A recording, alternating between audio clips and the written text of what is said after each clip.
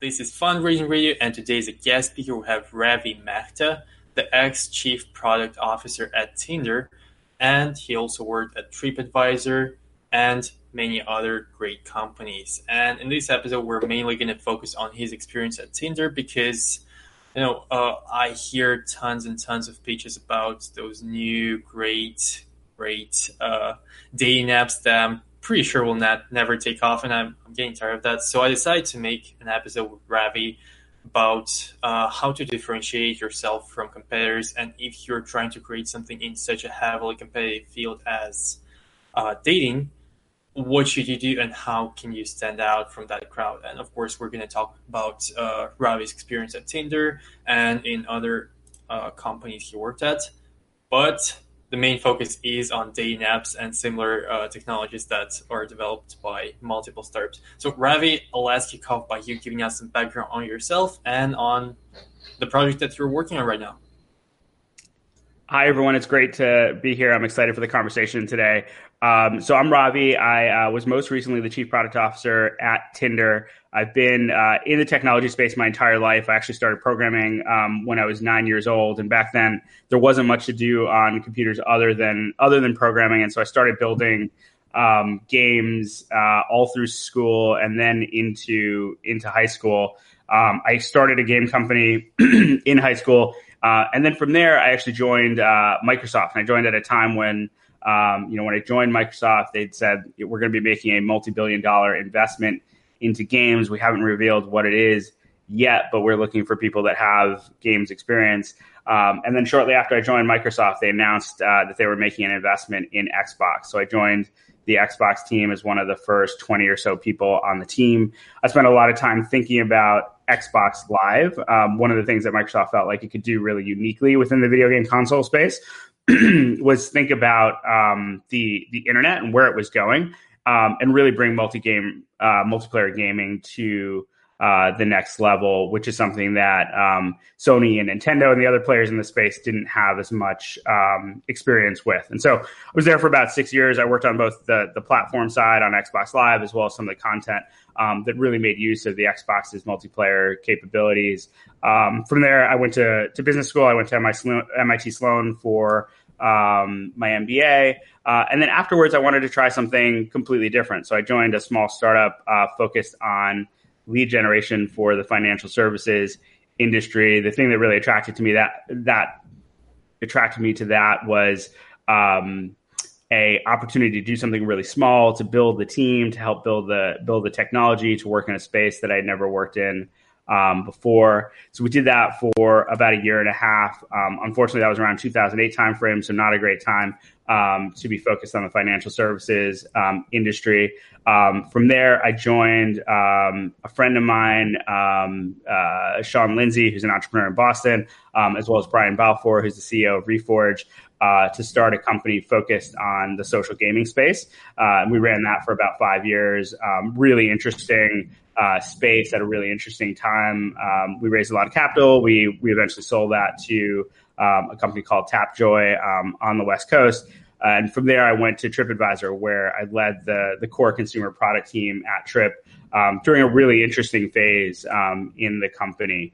TripAdvisor was newly rolled out from Expedia, so it had become its own independent public company for the first time. And as a result, there were a whole set of strategic opportunities that TripAdvisor had available that were not available when it was part of Expedia. So it was really interesting to work at sort of the intersection of various parts of travel to bring a completely new model for travel into being, where TripAdvisor for the first time added the ability to book hotels and to book restaurants and to book attractions. And so it was really positioning itself as an Amazon marketplace for travel rather than just a review-oriented platform.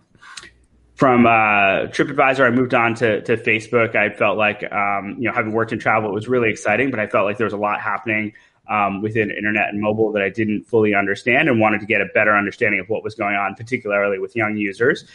So I joined Facebook, a team focused specifically on teenagers and how they were using social media and how Facebook should position their products in order to make sure that they weren't losing engagement with teens. So we spent a lot of time looking at the entire landscape of what Gen Z is using, thinking about how Facebook fits within that landscape. And then I also spent a lot of time on the M&A strategy for Facebook within the youth space, and thinking about what interesting acquisitions Facebook could make in order to bolster its position with younger users. One of the things that we did was we bought TBH, which was a fast-growing social network for high school students. And then from there, about a year ago, I joined Tinder as chief product officer. A lot of that had to do with the fact that I was spending a lot of time really understanding Gen Z, and Tinder's always had a really good brand with Gen Z. And one of the key things for the company is evolving the product in order to make sure that it's really staying up to date with the latest things that are happening with Gen Z. Mm-hmm. That's a really impressive background. I'm really happy that you're here on Fundraising Radio and that you could actually dedicate some time to participate on this show. And first, I would like to discuss the key topic of the whole podcast, which is fundraising.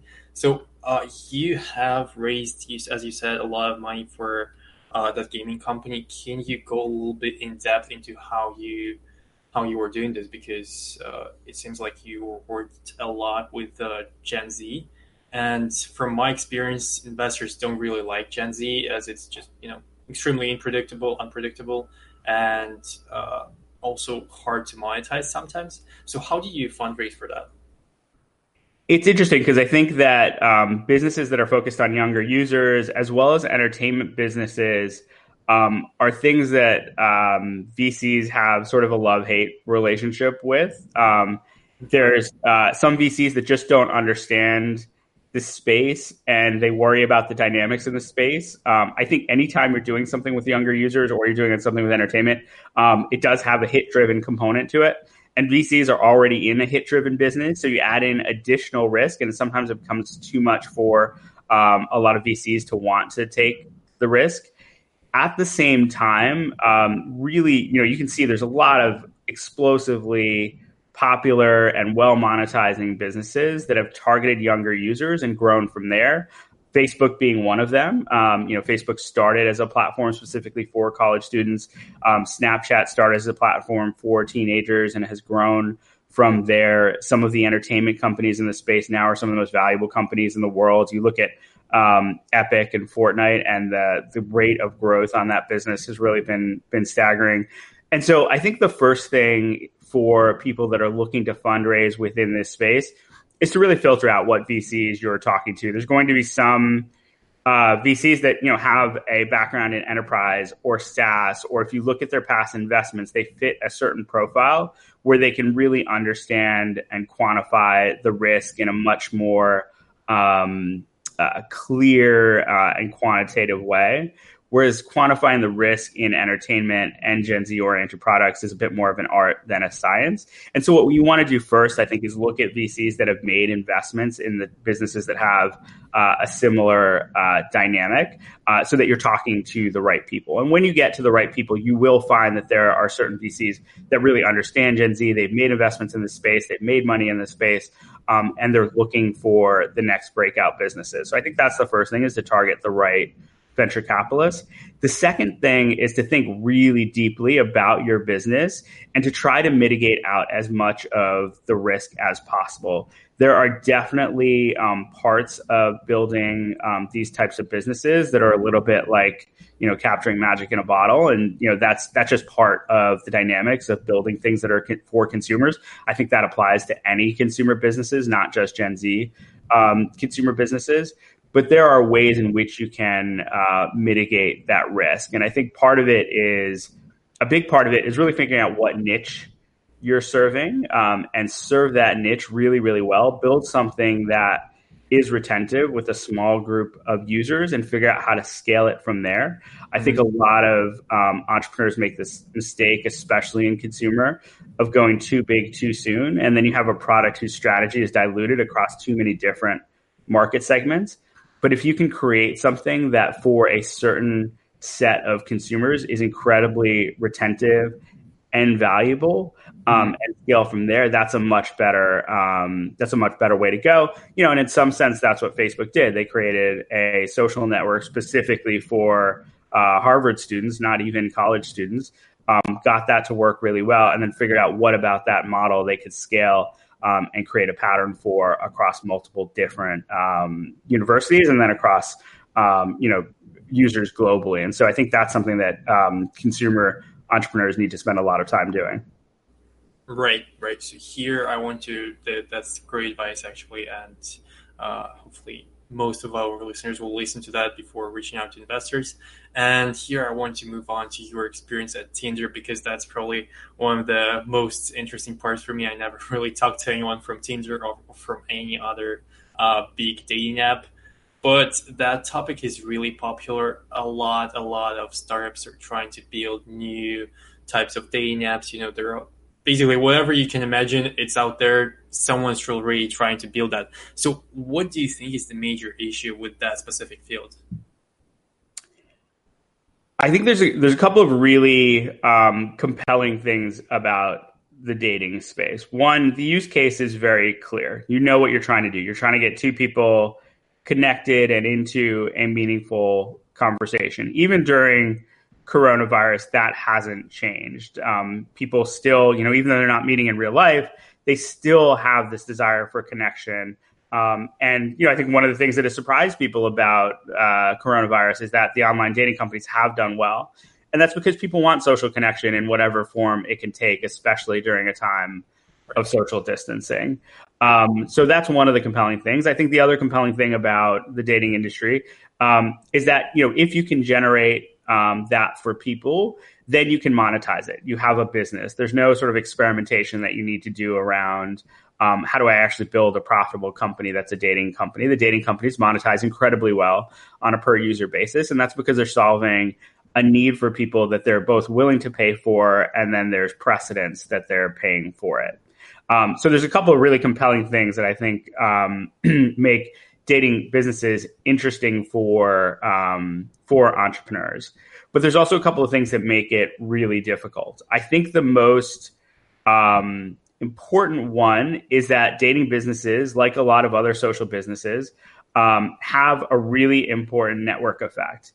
People aren't going to spend their time on 20 different dating apps. They may use more than one. They're probably going to use two or three, but they want to make sure that the time that they're putting into each dating app is really going to pay dividends in terms of the number of matches that they get back. And so one of the reasons Tinder continues to be as popular as it is it just works.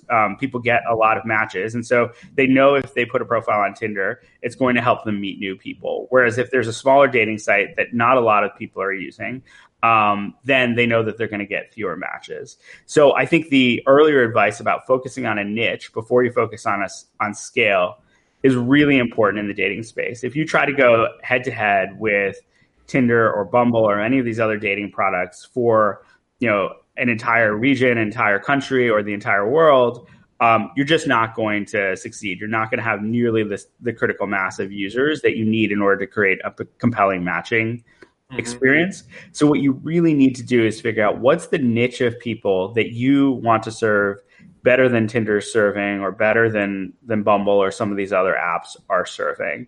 And ultimately, if you look back at history, these apps did actually take that niche strategy. Tinder served a very specific user in Los Angeles that was young, that was single, that wanted to meet each other in a new way, that was mobile forward, and built an initial experience that had critical mass with that niche, and then grew from there. And so it's really important for dating entrepreneurs to understand that it's not easy to create a dating site, in part because the incumbent players have network effects at their advantage, and you're somewhat you're innovating into a headwind.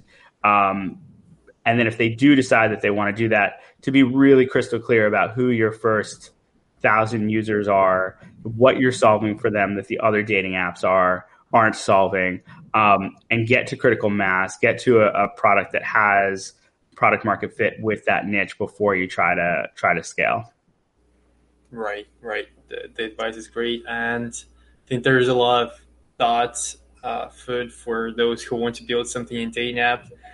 related fields. But here I wanted to ask you about how many people actually ask you to become their advisors. So because of your enormous experience in all those great companies and specifically in Tinder, how many requests do you get to help someone with a question, get an introduction to someone at Tinder, or just to become their advisor?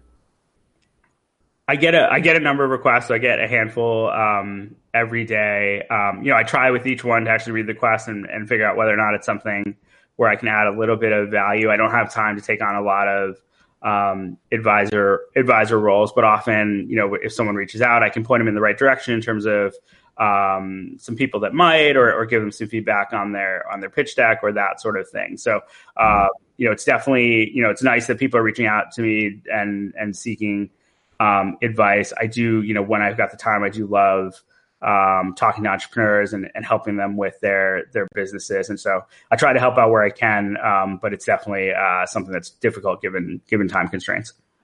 Absolutely. So we'll get back to this topic later. Here, I wanted to talk a little about your experience in mergers and acquisitions at Facebook. So how many companies did you acquire while you were in Facebook? So Facebook doesn't make a lot of acquisitions, and I wasn't there for too long. So we acquired one company while I was there. And we did due diligence across a number of other companies. I've also been involved with other due diligence work. I did that at Tinder. I did a significant amount at TripAdvisor. We made a couple of important acquisitions at TripAdvisor. I think that's some of the experience that I look back on and is the most interesting for me in my career, in part because it does, when you're at a larger company, it does give you the opportunity to connect with entrepreneurs and see what's happening within the market. It also gives you, it's an interesting exercise in thinking strategically about, when you take two independent companies and join them together, what are the synergies in this strategy and how can you make the sum of the parts greater than the whole. And so, I think that those are things that I look back on as being really interesting, learning experiences. I also think for entrepreneurs, it's a very important thing to think, maybe not from day one, but, once you start to fundraise, to think about what your exit opportunities look like for your business, and what companies you would want to pair with. I think a lot of companies do start out with, we want this to be really big. We want to IPO, but it's hard enough to get a company to be successful in the first place, let alone, building a company that eventually IPOs is somewhat of a lottery ticket. And, absolutely it's something that you should shoot for, but it's also worth thinking about, what are the M&A opportunities for your business and how does your company fit within an existing landscape? I think that exercise can also be really valuable for entrepreneurs who are trying to refine their business model. When you look at the incumbent players within the business, you can often find white space areas where you can innovate by thinking about, what an eventual acquisition would look like and what valuable asset or capability would you bring to an acquirer. And that can often be an interesting competitive or strategic exercise to do for entrepreneurs as they're refining their business model. Right. Yeah, I think that's really a great exercise. I personally recommend founders sometimes to think like who can acquire you eventually, because it just, first of all, it gives you some hope that you will be acquired. And secondly, it does refine the business model, I think. So it's important. But I'm curious, how were you sourcing those companies at Facebook, at TripAdvisor that you wanted to acquire? So how did you find them, or did they actually find you themselves? I think a lot of times companies will have a thesis about a particular area that they want to invest in. So when I was at Facebook, our thesis was around investing in things that are high retention, high engagement apps that young people are using and that fit really nicely with the Facebook business model. And so as a result, there were only a handful of companies. If you map out the space, it's probably 30 or 40 companies that fit into that. And so, those companies were known to us. Facebook was not looking at earlier stage at a point where it would be harder to actually know what the companies are. Also, one of the advantages of Facebook does have really good data science and market research and market analysis capabilities, which can help you understand what's happening with people in general, like what are people using on mobile. So that was really helpful. At TripAdvisor, it was more of an organic process. That one of the nice things about the travel space is it's a relatively tight knit space with a lot of entrepreneurs that are repeat entrepreneurs in the space, and so there's an interesting flow of opportunities that just comes from the network of having been in the space. It's also an interesting space like dating, whereas if you can generate demand, you can almost certainly generate monetization. So, oftentimes the companies that are doing really well from a demand standpoint, even if they're not quite monetizing yet, have a lot of buzz within the industry. And so it's easier to find players that way.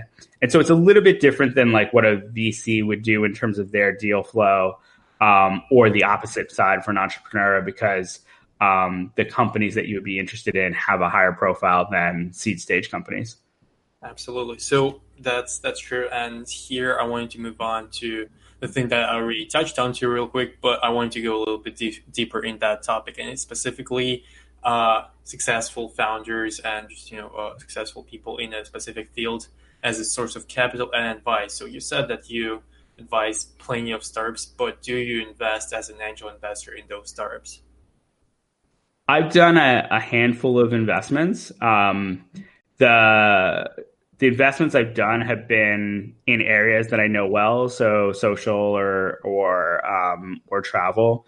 The travel businesses are going through a tough time right now, and the investments that I've done have really been something where it's less about I think this is the maximally efficient way to deploy capital, and more about I think there's a really interesting entrepreneur here. I think there's a really interesting idea here, and I want us to support it early on, because the investments that I've done have been, very early seed stage ideas. I think if I were to, and it's something that I've been doing primarily with the goal of supporting the entrepreneurs and not thinking necessarily about managing a portfolio and maximizing the return from the portfolio. I think I would approach it a little bit differently if that was the goal. But I've really enjoyed doing those investments. It's a great way to support entrepreneurs. It's a great way to understand what's happening within the landscape. And, especially for early stage company, kind of the right money or the right advice at the right time can go a long way. Absolutely. That's completely right. And I love when people invest in, team and, ideas. As I myself work for a venture studio, and we invest in idea stage, basically in founders, because ideas don't really matter that much. But how do you choose who to invest in? So when you get, first of all, how do you source your deals? Do you get mostly inbound, or do you actually reach out yourself?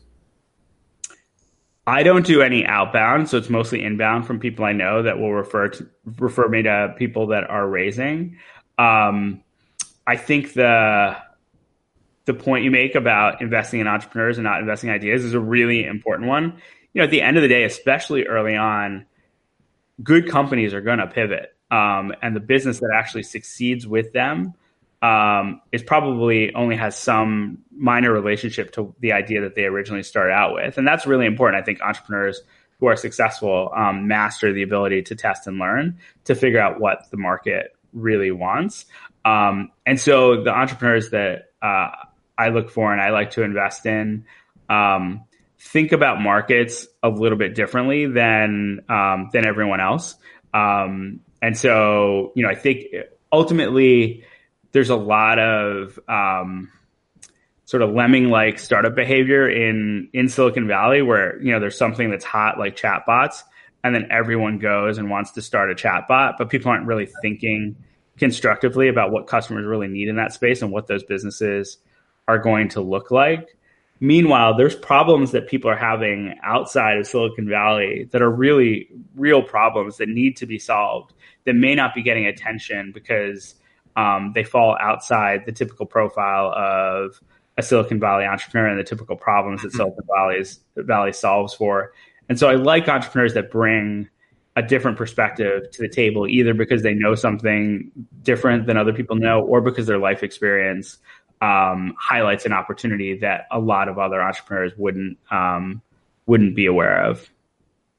Right, right. Yeah, and a great example of that is actually I knew a guy here in Los Angeles who I think was doing something like dry cleaning for subscription, which is not a new idea, but it turned out that it was not present here in Los Angeles. I think a very specific part of Los Angeles. So he's covering, I think, either northern part of LA or southern, but it doesn't really matter. The point is that he, I think, is making over 500K in annual revenue by just doing this thing that wasn't present here in LA. And I mean, who would think of dry cleaning when you're working in Silicon Valley, in tech? Because it's not tech. But the point is that it still makes money and it's not in chatbots. So, all right, we'll come here to the last question and then we'll wrap it up. And this last question is what I like to do recently is doing these small call to action things to my listeners. So, what would you recommend them doing as soon as this episode is over? So, one specific thing that they just need to do in order to, get better to fundraising or get closer to find a good co-founder or whatever you think is necessary for them to do. I think the most important thing that tends to get overlooked at all levels within the tech industry is talking to customers. There's so much emphasis today on big data and machine learning and natural language processing that people tend to assume that the insights are going to come from data, whereas often the most interesting and actionable insights come from talking to customers. And it may not be statistically significant. I think that's what people worry about. Well, if I only talk to one customer, I'm only solving that one customer's needs. That's absolutely okay. Because if you solve that one customer's needs, there's almost certainly 1,000 or 10,000 other people like them. And so I think the call to action I would have for folks that are in the fundraising stage as an immediate action today or tomorrow is just go talk to people. Figure out, what are you trying to build? What's your thesis about what their problems are? Talk to them about what they're trying to solve for, and start to build for that.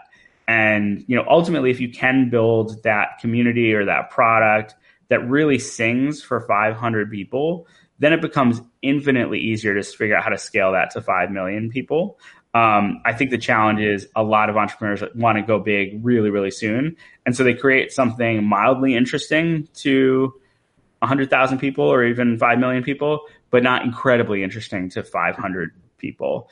And so that would be the first thing, is get to really know your customers. I talked to an entrepreneur a couple years ago at Facebook who was building a social networks for college students, and he had graduated a few years earlier, but decided to go live on campus with a friend of his in order to really immerse himself in the college experience and make sure that every day he was talking to college students to really understand how they were interacting with each other so that he could better build the product. And so that's a really great example of someone who's immersing themselves in the needs of their customers, and as a result is going to have a much better understanding of what they want and how to create a compelling product for them than someone who's thinking about the problem abstractly or using data or market research reports or thinking about what are the trends in the tech industry and trying to solve for that.